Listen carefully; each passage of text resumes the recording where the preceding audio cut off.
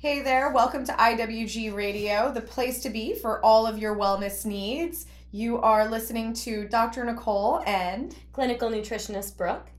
and we are going to be talking about weight loss and blood sugar instability today. Just in time for the new year and the new changes. A lot of people have goals around the new year to lose weight and start those healthy diets. So we wanted to bring you some information about this. There's a lot of junk information out there. So just clearing up some of the misconstrued information for you. And just to give you a little background on us, for those of you who are new that are listening, I'm Dr. Nicole. I'm a functional medicine physician at Integrative Wellness Group in Belmar. And functional medicine is really just a very thorough approach to looking at the whole body to figure out what the root cause is for whatever the symptoms that you may be experiencing. So we love to kind of take the different information that most people are receiving out there and create more clarity around it so that you are better equipped to make the right decisions, but also better equipped to start on your healing path to really get to the root cause of whatever you are struggling with. And then we have Brooke here, who is also a specialist in weight loss, so that's why we're teaming up together. So I will let her tell you a little bit about herself. So I have a master's degree in clinical nutrition, and prior to having that master's degree, I did get a bachelor's in nutrition. And just out of my bachelor's program, I accepted a job where I worked at a weight loss center. And I used to work as a nutritionist specifically for weight loss. This was prior to knowing all the stuff that I know about functional medicine and all of the information about analysis and testing, and really understanding why and how the body acts and why people gain weight or people might struggle to lose weight.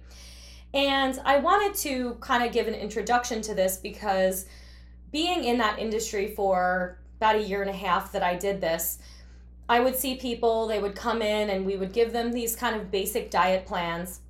And people come in and they think they know a lot of things about losing weight or nutrition, and they come in and they say, well, I need to cut my calories. I know that I'm supposed to cut calories to lose weight. Or I actually remember specifically one woman had gone to her doctor and he had said to her, well, you need to lose weight. And she said, okay, well, how do I do that? And he says, well, you need to cut calories. And she goes, I don't really know a whole lot about that. And he said to her, calories in, calories out.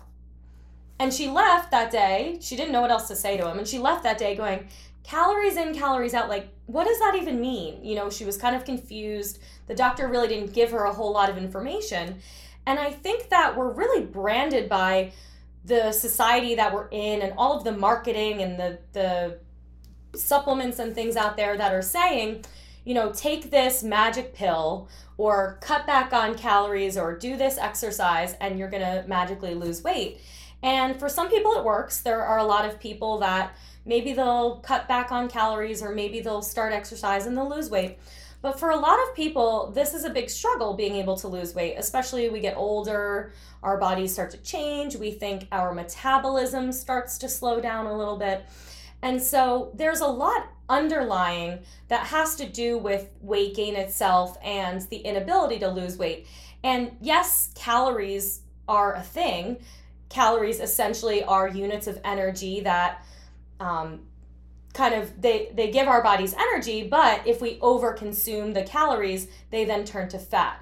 So yes, if you cut calories, theoretically, you're going to lose weight, but for a lot of people, there's a lot of different things going on. So we wanted to get into some of those topics tonight and give you a little more information as to why you might be struggling to lose weight or maybe gaining weight. Well, isn't it safe to say that not all calories are created equal? 100%. And that's actually, I'm really happy that you brought that up because we've used this analogy a lot in nutrition. Like, you think of 1,000 calories of a salad, right? You're going to have like a table full of salad, but you're going to be getting all these awesome vitamins and minerals and nutrients that your body really needs versus 1,000 calories of, let's say, a brownie. Mm-hmm. So you're going to eat 1,000 calories of a brownie. You have a table of salad or maybe a little square of a brownie. And in that brownie, you're going to get sugar, you're going to get fat, you're going to get, all these empty, what we call empty calories, and you're not really obtaining what your body really needs to thrive and live and you know. Of course. And one of the things I think that I come across a lot with clinical practice is depending on the person, especially if they're dealing with hormonal issues, I will recommend high fats in their diet. And of course, when I say high fats, I'm classifying those fats as things like avocados and nuts and seeds and nut butters. And I'm not necessarily recommending fried foods or fried chicken and you know, more of those detrimental fats. And when people look at the, you know, the almond butter and they look at the calorie content and it says, you know, if it's 200 calories for say 2 tablespoons, they say, wow, that's a lot. You know, why do you want me to consume this? Like, I really should make sure that I keep it to a minimum because, you know, I don't want to be overdoing my calorie intake. And I always tell them, I'm like, if you are eating a avocado or a raw almond butter or a coconut butter, things like that, that's not going to your butt. That is actually going into your cells and it's making your cells very flexible. It's making them healthy. It's actually decreasing the aging process. So it's going to benefit you on so many levels in comparison to being so focused on the calories that are, you know, showing up on the back. So again, it's just the calories are not created equal. It's really just, it comes down to quality. And, you know, with quality, you can eat more of an abundance of quality foods that are clean, that are not containing pesticides and insecticides and not containing trans fats as well as high amounts of sugar. And you can have maybe a higher calorie load with those foods and they're not going to budge your weight. But as soon as you start eating those empty calories, like you mentioned, and you start eating those foods that are containing a lot of additives and preservatives, it's a game changer. So there definitely is different classifications. But I would say with one of the focuses that we want to talk about today is we want to talk about, you know, the difference between weight, like actual fat tissue, and inflammation. And I guess before going into that, one of the things that we also want to mention is this whole concept of metabolism. Because like Brooke mentioned, you know, we get older and our bodies do change. And yes, you will have somewhat of a decline in your metabolism. But overall, your metabolism is something that it's affected by other things. And it's affected by your blood sugar, it's affected by your inflammation, it's affected by your gut health, and it's affected by the level of toxicity that's in your body. So for us to think that we are kind of doomed and that our metabolism is just going to slow down and eventually just halt and we're going to be doomed to, you know, extreme weight gain, it's not really how it works.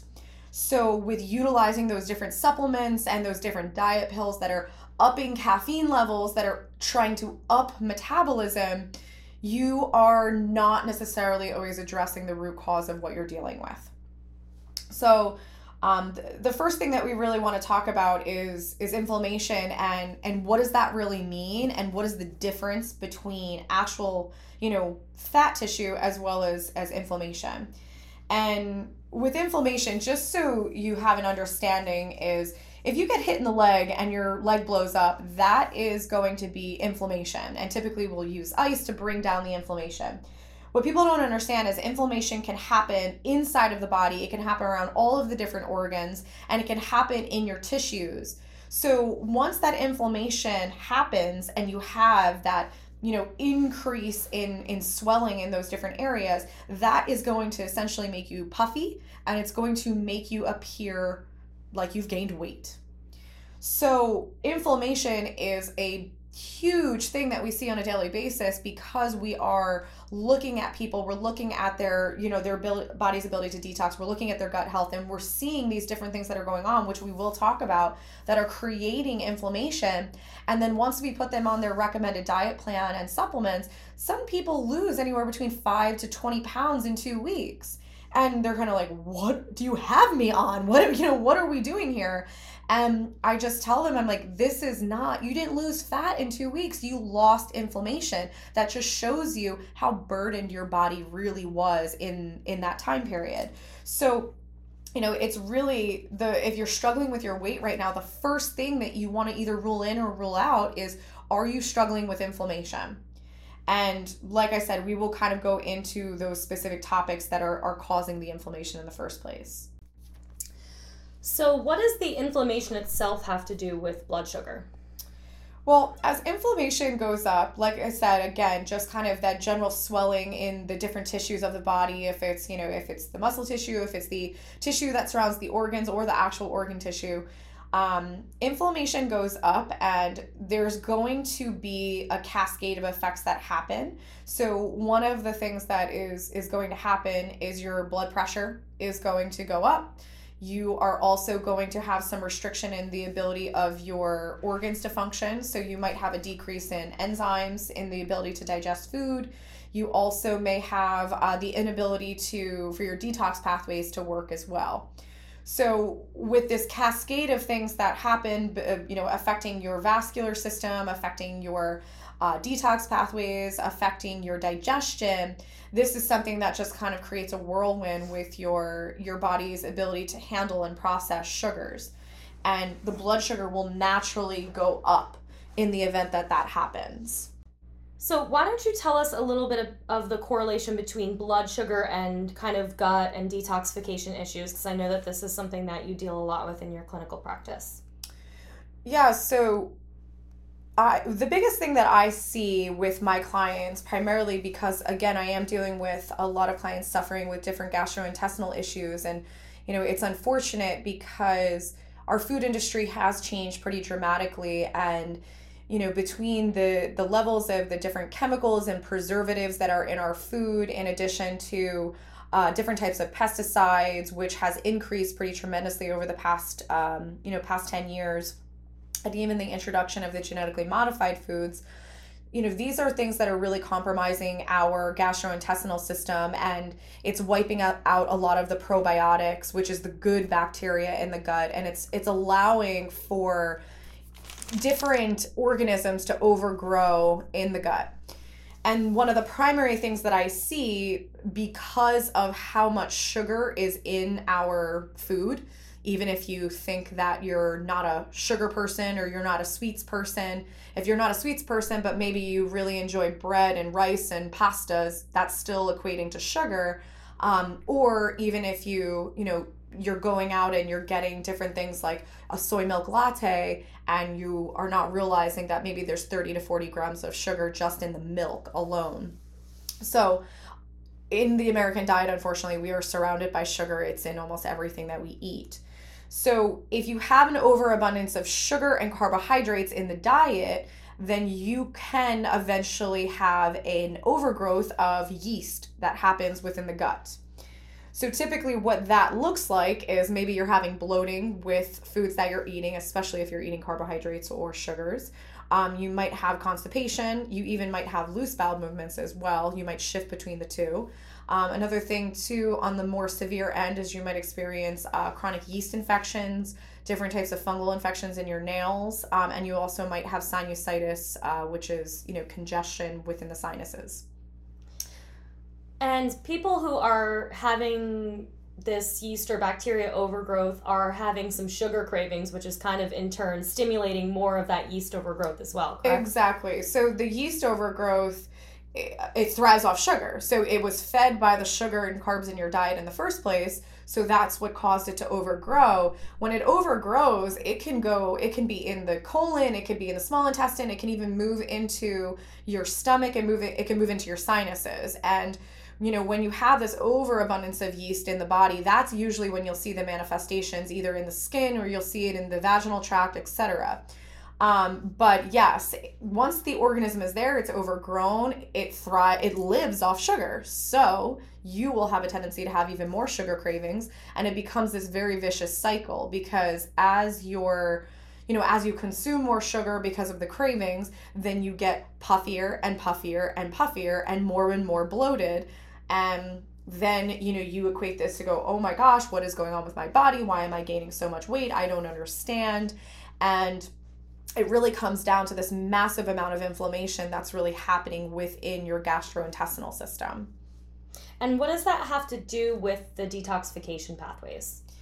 So your primary detoxification organ is your liver, and your liver and your gut communicate with each other. So talking about, this overgrowth of yeast, and even talking about people that maybe experience things like constipation, typically constipation, yes, there's obviously a major player with where your gut health is at, but there is also, you have to consider your liver, because your liver is primarily, binding up a bunch of toxins through the bile, and then it's spitting the bile into the gastrointestinal system to eventually be eliminated through your stool. So if you have, issues with your gut, and then you also don't have your bile production functioning very well, or your liver is just not functioning very well in general, then you are not going to have the ability to detox, and you're not going to have the ability to get rid or shed the yeast or bacteria overgrowth that might be in your gut. So that definitely can manifest as constipation. But again, it's really just, it's going to keep that inflammation around, because your body is not, able to get rid of any of the overgrowth of the yeast that might be present in your gut. So if someone is experiencing inflammation in their body, would they be just feeling it in their belly, or would they be feeling it in other places? Well, in the event that a lot of it's stemming from the gut, and if it is this yeast overgrowth, then they definitely will have more distension in the belly. They might not have it all the time. They might have it, after a meal, but generally they will hold their weight in that, abdomen area. And then for the females, because gravity loves to take hold of things, you might see it a little bit more, in the hips, as well as, in the butt area, and in addition to the abdomen. So you might see it just generally in the midsection. But don't get me wrong, inflammation will really wreak havoc on the body. So you generally might feel more puffy in other places. You might even, be diagnosed with something like arthritis, and you might have stiff joints or achy muscles, or not recover well from your workouts, and that's just showing that the inflammation is also kind of moving to other parts of the body. But you might see the most distension in the actual stomach, but you might just feel other symptoms in the other parts of the body. Well, and I think another thing that people don't understand about inflammation is that it can affect the brain as well. Well, that goes back to the gut-brain connection, and I know that that's something that's kind of recently getting out into the media, but the gut-brain connection is something really powerful, because, we think about how many people are suffering with high stress, and they're suffering with, if it's depression, or even if it's seasonal depression or anxiety. And yes, there might be some hormonal imbalances that are happening in the brain, but there is just such a huge connection with inflammation, because if your body is inflamed, and if you've already been diagnosed with something like high blood pressure, high cholesterol, or you've been diagnosed with something like rheumatoid arthritis, like, you have inflammation, hands down. There's no question about it. So that inflammation will affect the brain, and it'll create the brain fog. It can create the changes in your mood. It could definitely create anxiety as well. And I guess that kind of brings us into our next topic, talking about, anxiety and stress as well. Yeah, so tell us more about how stress can affect your blood sugar and your ability to gain weight or lose weight. Yes, so there's obviously all of the different changes in your gastrointestinal system that can happen to create the inflammation, and then essentially affect your blood sugar levels. But then there is the other side of it, which is going to be the overproduction of your stress hormones, which the hormones that fall under that category is cortisol, which some of you may have heard of, as well as epinephrine and norepinephrine. To keep it really simple, norepinephrine, epinephrine can be interchangeable with the name adrenaline. So if your body shifts into this overproduction of cortisol, and that can 100% be caused by your eating habits, but it also can be caused by you being stressed, But it can also be caused by you being a very go, go, go person, not getting enough sleep, and I understand, especially if you're a mom, you're getting up, you're taking care of the kids, you're maybe commuting to work, and you're getting home, and then you're cooking dinner, and it's just like nonstop, and that can go on for years. But despite you maybe saying to yourself or saying to others, like, well, I handle it really well, like I can balance all of these different things going on, your body hasn't necessarily evolved into perceiving that as being okay. Your body still perceives that as stress. So as soon as, you're either in that go, go, go, fight or flight mode, or you're actually dealing with emotional stress or grieving, etc., those biochemically look like the same thing to your body. So those stress hormones will go up or just become imbalanced in general. And that is also going to be something that in turn affects your blood sugar levels. Well, in that phase of, now we're not going to talk about something like adrenal fatigue, we can save that for another day, but during that overproduction of cortisol, the second stage of those stress hormones going up is we get that kind of wired where we're kind of like, I don't think we even realize that we're running, almost on empty because we're just going. And that's really before we start to feel those symptoms of like feeling burnt out or that we then can't handle the stress or are feeling overwhelmed by the stress. Yeah. Or you get sick because your body finally says, okay, if you're not going to slow down, I'm going to slow you down. So, stress is something that I think we all know. We've all experienced it. We all know about it. We all know it's bad. But I think that we just live in a world, and especially us being out here on the East Coast, we live in this world that we are almost required to go, go, go, go, go, to be constantly balancing various projects and doing different things. And then, especially if you do have a family, coming home and being the caretaker to them. And it's a lot. And we're really, genetically, ancestrally, like our bodies have not evolved to cope with this go lifestyle. Still genetically we're the same that we were, thousands of years ago. And we, as soon as we start to push ourselves into this mode, our body goes into fight or flight, and then fight or flight over the long term creates tons of inflammation, and that is going to be something that shuts down your metabolism. Because if your body's in this go mode for so long, your metabolism might be heightened for a period of time, and then it just shuts down and it just can't keep up anymore. So it's really trying to find the balance. And, if you're kind of relating to this conversation and saying, I am a go person, you need to put the self-care on the schedule. Because if you're like me, if it's not on the schedule, it's not going to happen. So it's really, trying to find the balance with it. It's not like quit your job and don't be a mom anymore. It's not how it works. But you need to make the time for the self-care, and you need to, put it on the schedule, because otherwise it's very easy for other things to get in the way of taking care of ourselves or just even getting enough sleep. So one of the things that I would love to share as a hack, because I know anybody listening to these things always likes to be able to start implementing something right away, especially if you're relating to what we're talking about. But there is this amazing app called Brainwave. And, if you are struggling with sleep because you've been in this fight or flight mode for a really long time, this Brainwave app, what you do is you can download it onto your phone, you pop in some headphones, crawl into bed, don't put on the TV, don't have your laptop, iPad, none of that.